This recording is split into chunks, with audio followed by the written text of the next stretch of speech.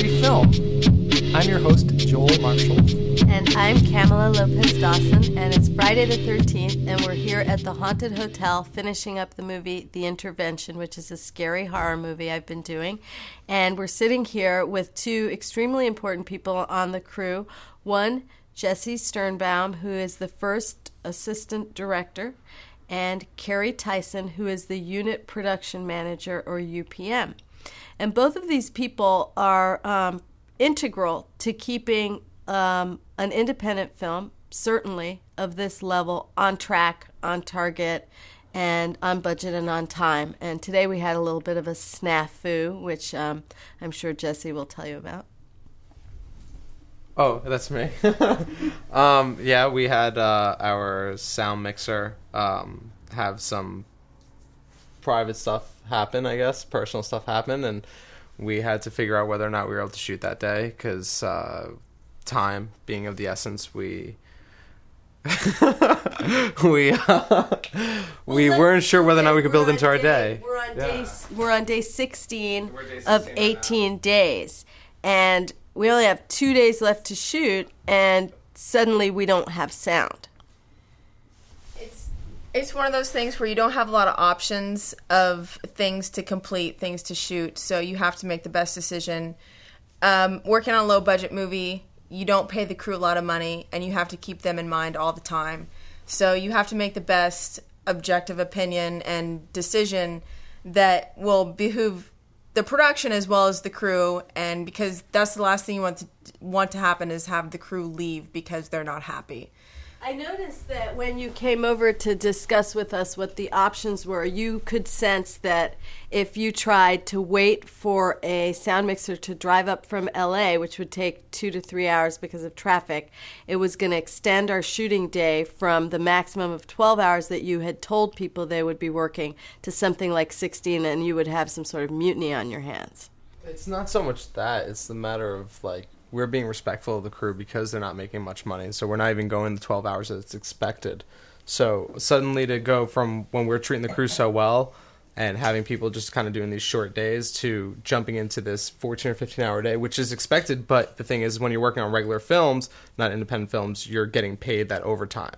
And you're making the money that compensates for that extra work you're putting in. Here, we can't afford to do that, so there's no overtime being paid to the crew? No, not in a situation like this. I mean, regular filmmaking, when you're doing a union film, you're getting paid from the 8 hours. If you do your 8 hours, which is, your basic, and then from there you go time and a half, double time, and so on and so forth. So if it was a union crew, I'd have no problem making them work 16 hours because they're getting the benefits of working 16 hours. But in a situation like this, you're making the same amount if you do 1 hour or you're doing 20 hours. Oh, I didn't actually. And so that's the reason why I don't want to put these guys in situations, especially since they've been doing such a bang-up job so far. Right. The other thing is we have a very skeleton crew. We have 2 electricians and we have 2 grips. From what we wanted to do was shoot outside, then travel all the electric and grip stuff inside, and then wait for dark and go outside again, which is a really big job to do for 4 people. And I didn't want to put them through that either because it would have just been a logistical nightmare, and no one would have been happy. And it's something that if it can be helped to take this day as a wash and then start again fresh tomorrow with a new schedule and work out our situations that we had, it's a much better situation now to do it like this. So what did you actually lose by deciding to do it the way you decided to do it? Actually, we probably walked out the winners in the whole entire situation. We didn't lose anything, really. I think what happened is that we gained in this situation because when I got back to the hotel today and talked to the DP and the editor, I found out that we had a camera problem, which is our registration was off in our camera. So if we would have shot today, the whole day could have been really bad. We might have had to budget an extra day to shoot because of all the mishaps that happened today, and it's just ironic that it's Friday the 13th because it's really freaky. But we just found that out, that after we called it a day and sent everyone home, we found out from our editor who's transferring all of our film that the camera was off. All 4 rolls that we shot yesterday had bad registration. So if we would have shot today, not only was yesterday a bad day for camera-wise, that today would have been even worse. So it was kind of a blessing in disguise, which I always say everything works out for a reason, and I guess that's our reason. But on the personal level of it, the confidence of the crew is so much more. I mean, we went to the crew and we asked them what they thought. We kind of put it out to them, which you never would do in any other situation. But because it's such a small crew and everyone's kind of like a family situation, you put it out to them and they're that much more understanding and they're that much more willing to, the day that given there's only 2 days left, but if day 17 or day 18 I need to go 16 hours, the crew's down for it because they know that we're willing to inform them every step of the way. And we're the ones who are opening up our arms saying, look, we can't control the environment. We can't control what's going on around us. One of our own went down. One of our own's got a problem. And, we could either have his back or we can just keep on going and screw ourselves in the end. And the crew just feels, like in any other situation, you're open and honest with people and they're like, well, we'll do what you need to have done. And now they're all down the street having a good time and laughing it up, and tomorrow will be a great day, You had the key word there. At a low budget level like this, it's very intimate and it's very family. And when one person has a situation that can't be helped, that happens to be very personal to him, everyone kind of comes together. Even if you have a tiff with that person or you just don't get along with that person, you really end up coming together as a family and supporting that person. And that's kind of what we did today. And it was very touching today what happened. Everyone kind of bowed their heads and kept him in thought. And I thought that was really, really great of everyone to do. Yeah, for sure. Can you tell me, when you budget a movie, how do you plan for these kind of things that might occur? You only have so much money. Do you put some kind of cushion into it, or? Well, every budget has a contingency plan. This budget has a contingency plan, which we haven't delved into yet, which is a very good thing. Is it a percentage of the budget? Yes, it's usually... it depends, but usually it's 3%. And it's... not really 3% on this one, but it's usually 3%. So we haven't delved into our contingency yet, which is very good. On the last show Jesse and I did, the second day of shooting, we had to use all of our contingency, which was really bad. But we ended up making that movie, and it was fun. And how many times that movie shut down? We shut down that last movie about 3 times. 3 times. We wrote the script like 15 times. And you did like 18 schedules. It was a really bad movie. That was bad. It was cursed. We had fun though. We did have fun. Well, tell us what it is that each one of you actually do. Basically a production manager or a line producer, which I'm acting as both in this movie, is responsible for the budget and hiring the crew and making sure everyone's happy. And in situations like this, what we had today is making a decision. Coming together with the first AD, the director, or the producers, and actually coming up with a decision that they think that would make everyone happy and productive for the production. The last thing you want to do is be unproductive. And today I think we made a great decision. And basically, I have to every penny spent has to be approved by me. I have to keep tabs on the budget. I have to do cost reports, and I have to inform producers and directors, which I say directors because in this case, our director is the producer and the writer of the show. So I have to inform her of everything. She's awesome, by the way. Shannon Heil is a great director. So every penny spent, every decision made, everyone who has a forced call or a pre-call or anything like that has to go through me. And Jesse, my first AD, is basically my main backup person, my right hand and my left hand. And I depend on him to run the set every day. And I think he does a great job. Even though on this show I'm never on set because I'm doing everything else, I trust Jesse with everything, and he's been doing a great job. So, what is it, Jesse, that you do?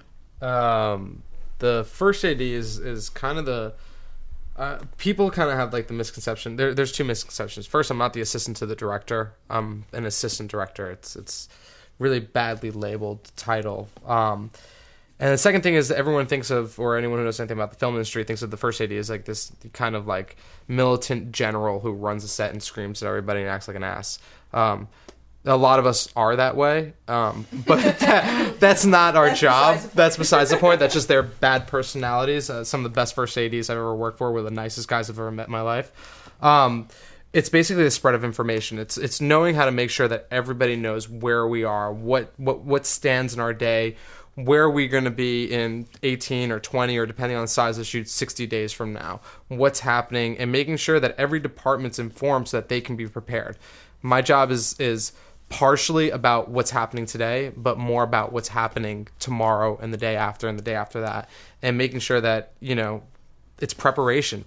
I mean, if an AD preps a film correctly, it could be the best shoot in the world. And that's where my job kind of exists. It's all about the preparation for the film. In terms of smooth, but when you say best shoot in the world, you mean smoothly going from thing to thing, or? It's not just smoothly. It's a matter of, because no shoot I've ever worked on has been smooth. I mean, every shoot has its problems, and every shoot it's a film shoot's very organic. And I've seen problems on certain sets. Like, luckily, this one has been one of the best things I've ever been on in my life besides the paycheck. Besides the paycheck. But Sorry about that. you guys, she's like falling off over there.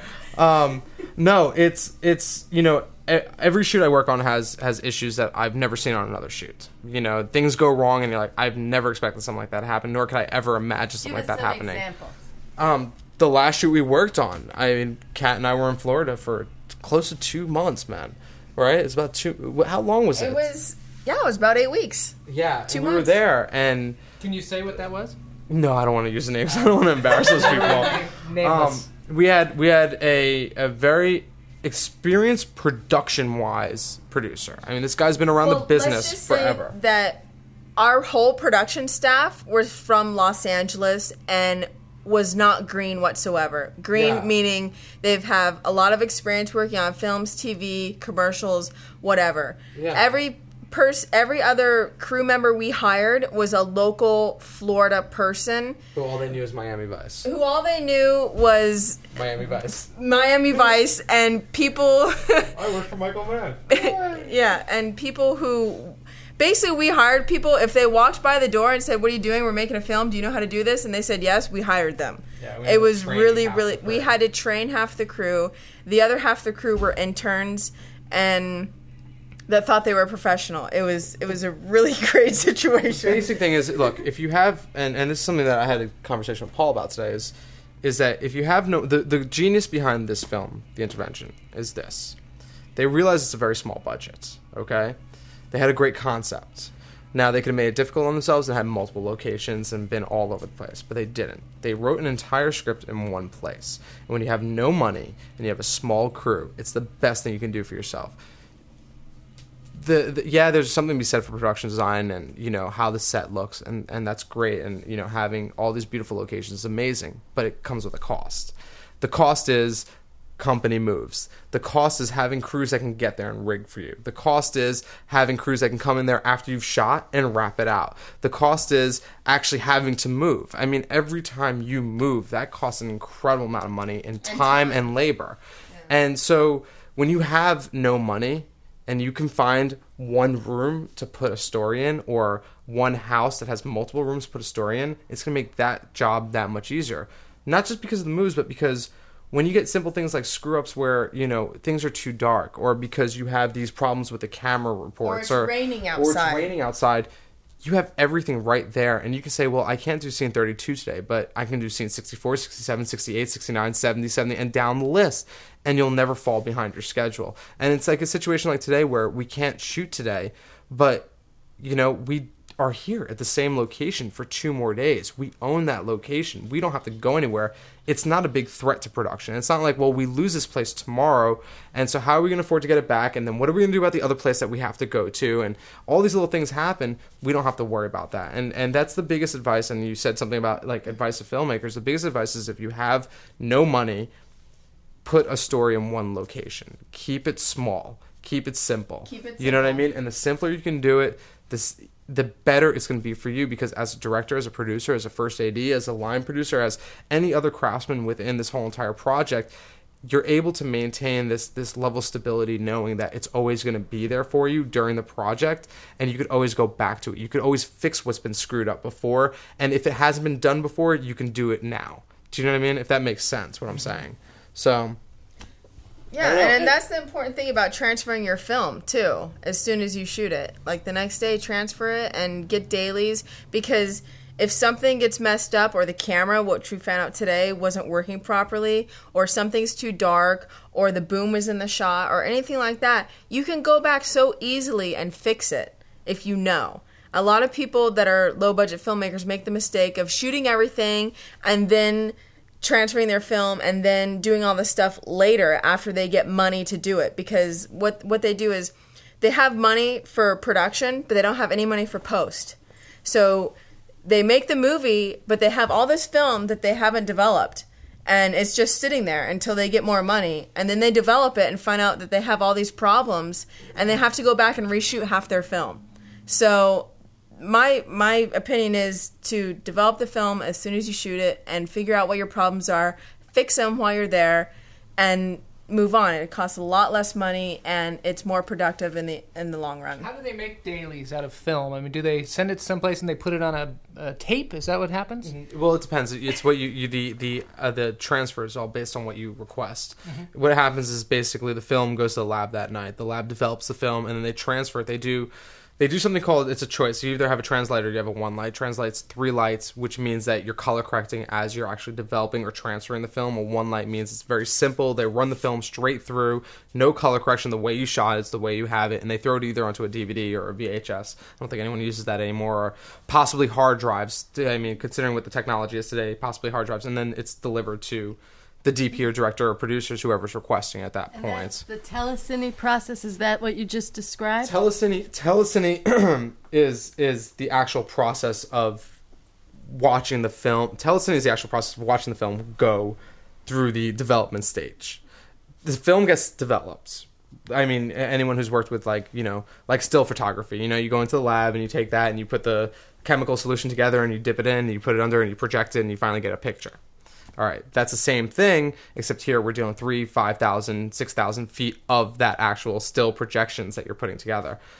Then that transfer, while you're watching it happen, that transfer to actual DVD is the actual telecine.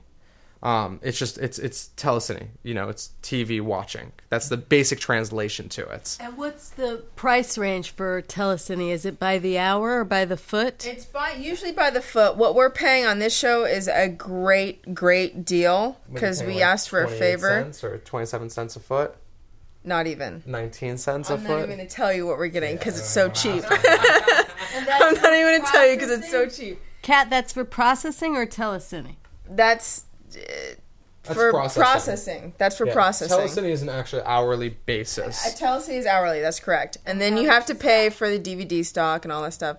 I don't have the numbers right now, but what's a ballpark that someone can budget in for a telecine? It depends how much film you're shooting per day. And it also depends on what kind of telecine you're actually doing. Right. If you're doing a translate, which is a supervised telecine, which means in this situation you have an editor who's sitting there supervising the telecine.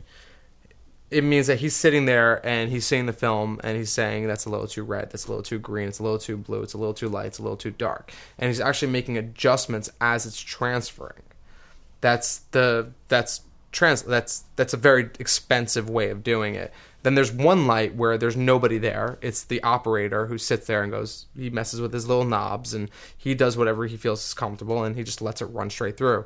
There's a third kind also of telecine, which is it's a telecine where they're also I can't think of the word. They're syncing up the sounds. So you're actually getting sound dailies. Isn't the sound? I've never heard of not having sound dailies. It depends. It really depends. It's based on your budget. If you can afford it, you do it. I mean, some people will do a one light with syncing their sounds. Some people in this situation are doing a translite and not syncing their sounds. I have a question for Carrie. When you make a budget, how do you start making a budget? I mean, let's say I'm going to make a movie and I'm like, I don't know how much it's going to cost. Where do I begin? That's a good question. Where do you begin? friends of friends of friends. I'll tell you that. When I started budgeting, I mean, I didn't know where to start. I basically asked my friends that were line producers and production managers and accountants. I even asked my accountant friends to send me every budget they've ever done. And I just looked at it. And basically where you start is you need to have a script breakdown and a schedule first. And that's where you start, because you'll never be able to budget the actors' days or any of the above-the-line stuff that you need to put in the budget without a schedule. Actors, directors, days, locations, all that stuff. On a bigger budget movie, department heads, DPs and location managers and transportation teams and stuff like that, they will all do a department budget for you and give it to you, which is very awesome because you don't have to deal with it. All you do is take their numbers and say yes or no, and you put them into the budget. But on this show, which we don't have transportation or wardrobe or like props or anything that is helpful, we don't have any of that. So basically we're budgeting SAG, we're budgeting post, we're budgeting crew, we're budgeting man days, and we're budgeting equipment. That's it. So it's very easy. All you do is you call vendors, you get bids from them, you take the highest bid. I always take the highest bid just to cushion it and put it in the budget. And that will include my additional equipment, that additional rentals that, we need some crazy jib arm or whatever. Okay, great, because I have that budgeted. I didn't really, but I do now because I took the highest bid I got from that department. And you always want to cushion stuff. You always want to give extra man days for wrap and prep. Because, like, on this budget, when I came in, the director had done the budget. I had to rework the entire thing because she had no prep days for anyone and no wrap days for anyone. And it was just misbudgeted, and not on the fault of her because she's never budgeted a movie. It was just like, this is what I think, and she threw it all together, and I had to rework it. Luckily, we're still very, very, very, very under budget minutely, but we're still under budget, which is great, and we haven't delved into the contingency, which is even more great. And I think we're going to save on film because she budgeted 90,000 feet, and we haven't been shooting 5,000 feet a day. We've been shooting, I think, roughly 3,500, 4,000 feet a day, and so we're going to get a lot of money back from that, and we're doing really good on the show. I mean, basically, it's when you can ever ask a favor from someone, ask them. That's the one thing I learned is ask. If you don't know what you're doing, ask. And that's how I learned how to budget, is asking people, looking at their budgets, researching it. And it's funny because if you have a movie that's shot in Los Angeles, you want to budget for Los Angeles. Yeah, if you have a movie that's being shot in New York or Las Vegas, you don't want a LA budget. You want a Las Vegas budget or you want a New York budget because they're very, very different. So you start when you present the budget to somebody and they say, you know what, we need to cut that budget down. It needs to be like in half. Where do you begin starting to trim a budget? Oh, well, that's the political fun of everything right there. Especially when you're dealing with a studio because they just cut you right in half from the get-go. You start by, you make bullet points. There's no really particular place to start. You start making bullet points of where you can trim stuff. Well, I can trim stuff by cutting script days. Like, okay, we got to cut scenes. We have a 115-page script. We should cut that down to 90 pages. That's the first thing. Cut the script down. If you want to cut the budget, you cut the script down. That's the major thing because a lot of people have a 120-page script, 130-page script, and they're like, oh, I want to make my movie for $50,000. And you're just like, not going to happen. Not going to, even if you have the crew for free, it's not going to happen. And that's basically where you need to start is the script. Is where you need to start when you're cutting a budget. What about consolidating locations? That's also true, but that also is derived from the script. If you cut the script and you consolidate locations within the script, that helps a lot. And it depends. If you have if you get all your locations for free, then it doesn't matter. But if you're paying, it does because you're making company moves and stuff like that. But if it helps if you're getting your locations for free, which is rare. What about shooting days? How do you determine? Because sometimes you see like one of those big studio movies will shoot like a page and a half in a day, and then we're trying to shoot 5-6 pages a day. That's a lot of it's determined by what's going on. I mean, it's very, very deceiving just looking at what the page count is as opposed to what's actually the content of what you're looking at. Studio films, the advantage that when you work in the studio world, a lot of people think that doing 1/8 of a page is a waste, but it's not, because you have these actors who it's not somebody that you can rush. It's not somebody that you can just be like, get to set, now go. That's it. No, and a lot of the actors have the power of saying that I don't like what I just shot. I want to change what I just shot, and you get stuck doing the same thing for multiple days.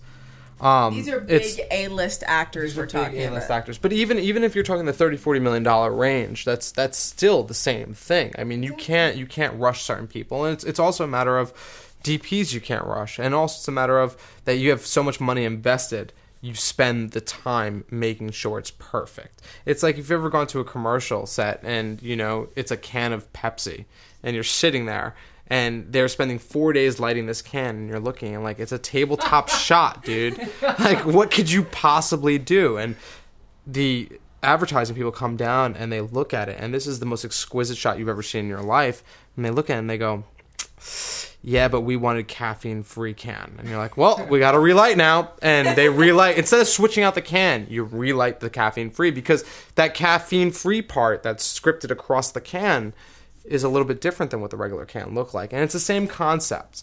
You're going to spend this much money into doing something. You're going to do it to the best of your ability. And it's all a matter of, it's all relative, basically. You know what I mean? Where you have 18 days to shoot and start an under $1 million project.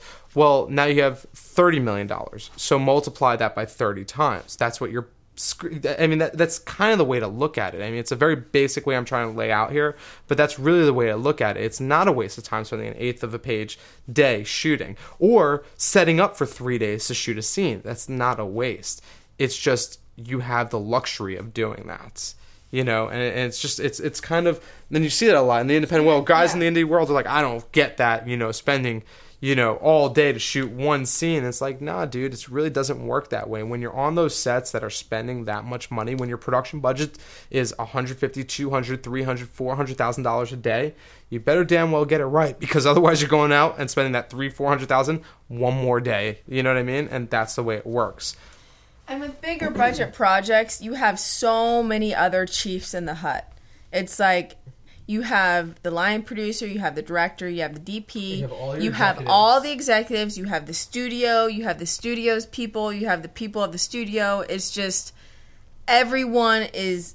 everyone is on your ass about it's this. It's really ruling by committee. It is. It's ruling by committee, and you need to have quality when you bring it to these people, because they will tell you without a doubt, I don't like it, we're reshooting it, and we need to find a way to do it and stay on budget. And it's not to say that the quality is reduced when you're shooting an independent film. Not in any way. Well, that's what I think, because half these studio movies look like crap. Well, it's not so much that, because the way we're saying it is that, the way it sounds like we're saying or being presented is the fact that because you have all these different people and, they're all manipulating it and making it what really the public wants to see, the studio films are bringing out something so much better.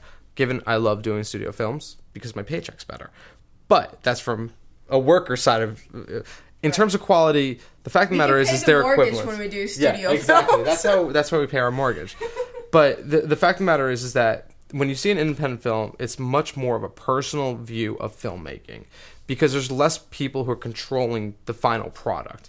You don't have all these people who are putting in their 2 cents and saying, well, this needs to be this way, and we need to do this way because this person is going to look at it this way, and we're going to hit this market this way, and we're going to have intellectual property this way, and we're going to do this and this and this.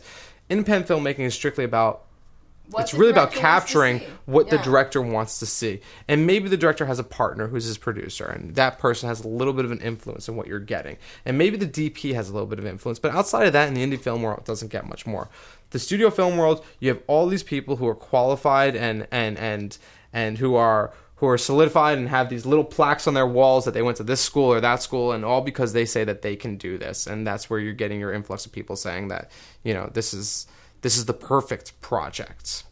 Sometimes Which is it's funny right. because Jesse and I, neither of us went to film school. Or did you go to film school? I didn't go to film school. No, neither of us went to film school. The cat, your dad is a very well-known wardrobe designer, right? Dig your way out of that one, kid. Yeah, I can't really dig my way out of that. Yeah, he actually got me into the business. I started going to work with him when I was very young, and I got very intrigued by it, and I knew full well I did not ever want to do wardrobe. He's a very well-known, legendary wardrobe supervisor. But I knew I didn't want to do wardrobe, and I started after college. I kind of quit going to college and started messing around and doing nothing with my life. And he's like, "All right, I'm giving you this opportunity, and this is the only opportunity I'll ever give you. So you better make it worthwhile." And he took me to work, and I started working, and met a producer, and he liked me. I started working for him, and that's how I got in the industry. And I basically have started from my dad doing odds and ends kind of stuff to basically from getting coffee for 100 people to line producing small budget movies, which is not much different. But I enjoy it, and I really, it's in my blood, as he says, it's in my blood, and I couldn't ever do anything else. The first day I came home from working on the first movie I ever worked on as in production was Collateral Damage, an Arnold Schwarzenegger movie at Warner Brothers. And he asked me, I came home after a 14-hour day. It was my first day, and I had the most hellish day ever because I had no idea what I was doing. I came home, and he's like, "So how'd it go?" I said, "I'm addicted." That was the word I used. I was like, "I'm addicted already." And he just started laughing. He's like, "Yeah, well, kid, it's in your blood." And that's kind of how I started making movies, and I've never wanted to do anything since. So, How about you, Jesse? I don't know, man. I kind of just calmed my way into my first job. I couldn't think of anything better to do other than surf, so I figured this is the way to go. You make easy money, hang out with a lot of hot girls, and Jesse is the most non-first AD I've ever met. Yeah, Jesse, I just want to describe you real quick. I just want to describe Jesse Well, real don't be a quick. picture, but you can describe him in your own words if you like. Can I tell him about the first day I met Jesse? Yes, please do. The first day I met Jesse, I was in Florida, and the producer was like, "We have to go pick up the director and the first AD." I'm like, "Oh, great, they're taking the same flight, so hopefully they talked about the script and everything." And the line producer looked at me, he's like, "Right, you don't know Jesse. They probably are drunk." And I'm like, "What?" And so I get in the van, and we go and we drive to the airport, and the director jumps in the car, and I'm like, "Oh, great, the director, yeah, he's young, he's cute, great, and he's totally full on for the movie." He starts talking about the movie as soon as he gets in the van. And then this punk-ass kid gets in the van with greased back black hair, a black t-shirt, chains hanging from his jeans, these big-ass black boots, and smoking a cigarette inside the car. The producer's car. In the producer's car. He just lights up a cigarette in the car, and I'm just like, "Hey, kid, who the fuck are you?" And he's like, "I'm Jesse, the first AD." And I'm like, "We're fucked." That's what I said. I was like, "Oh my God, I cannot believe you're the first AD." And we ended up going out and having drinks that night, and we bonded a little bit, and we were both, I think, a little standoffish with each other, but we ended up having a great time and bonding, and now Jesse's my boy. I love him, and he's a great AD, but he's not your typical AD with glasses and a pencil protector and shit like that. No, man. He's Not at actually all. pretty cool. So have you He two, surfs and rides motorcycles. how many shows have you worked on together? This is our second This is show, only man. our second show. Well, you gotta understand, we were in Florida. But yeah, exactly. We spent lived 24 hours a together. day for eight weeks together in Florida, and there was nothing else to do except talk and drink vodka. There was the actresses. Oh, and there was the actresses that Jesse Yeah. really liked. Yeah, there's the actresses. That's funny. Nah, yeah.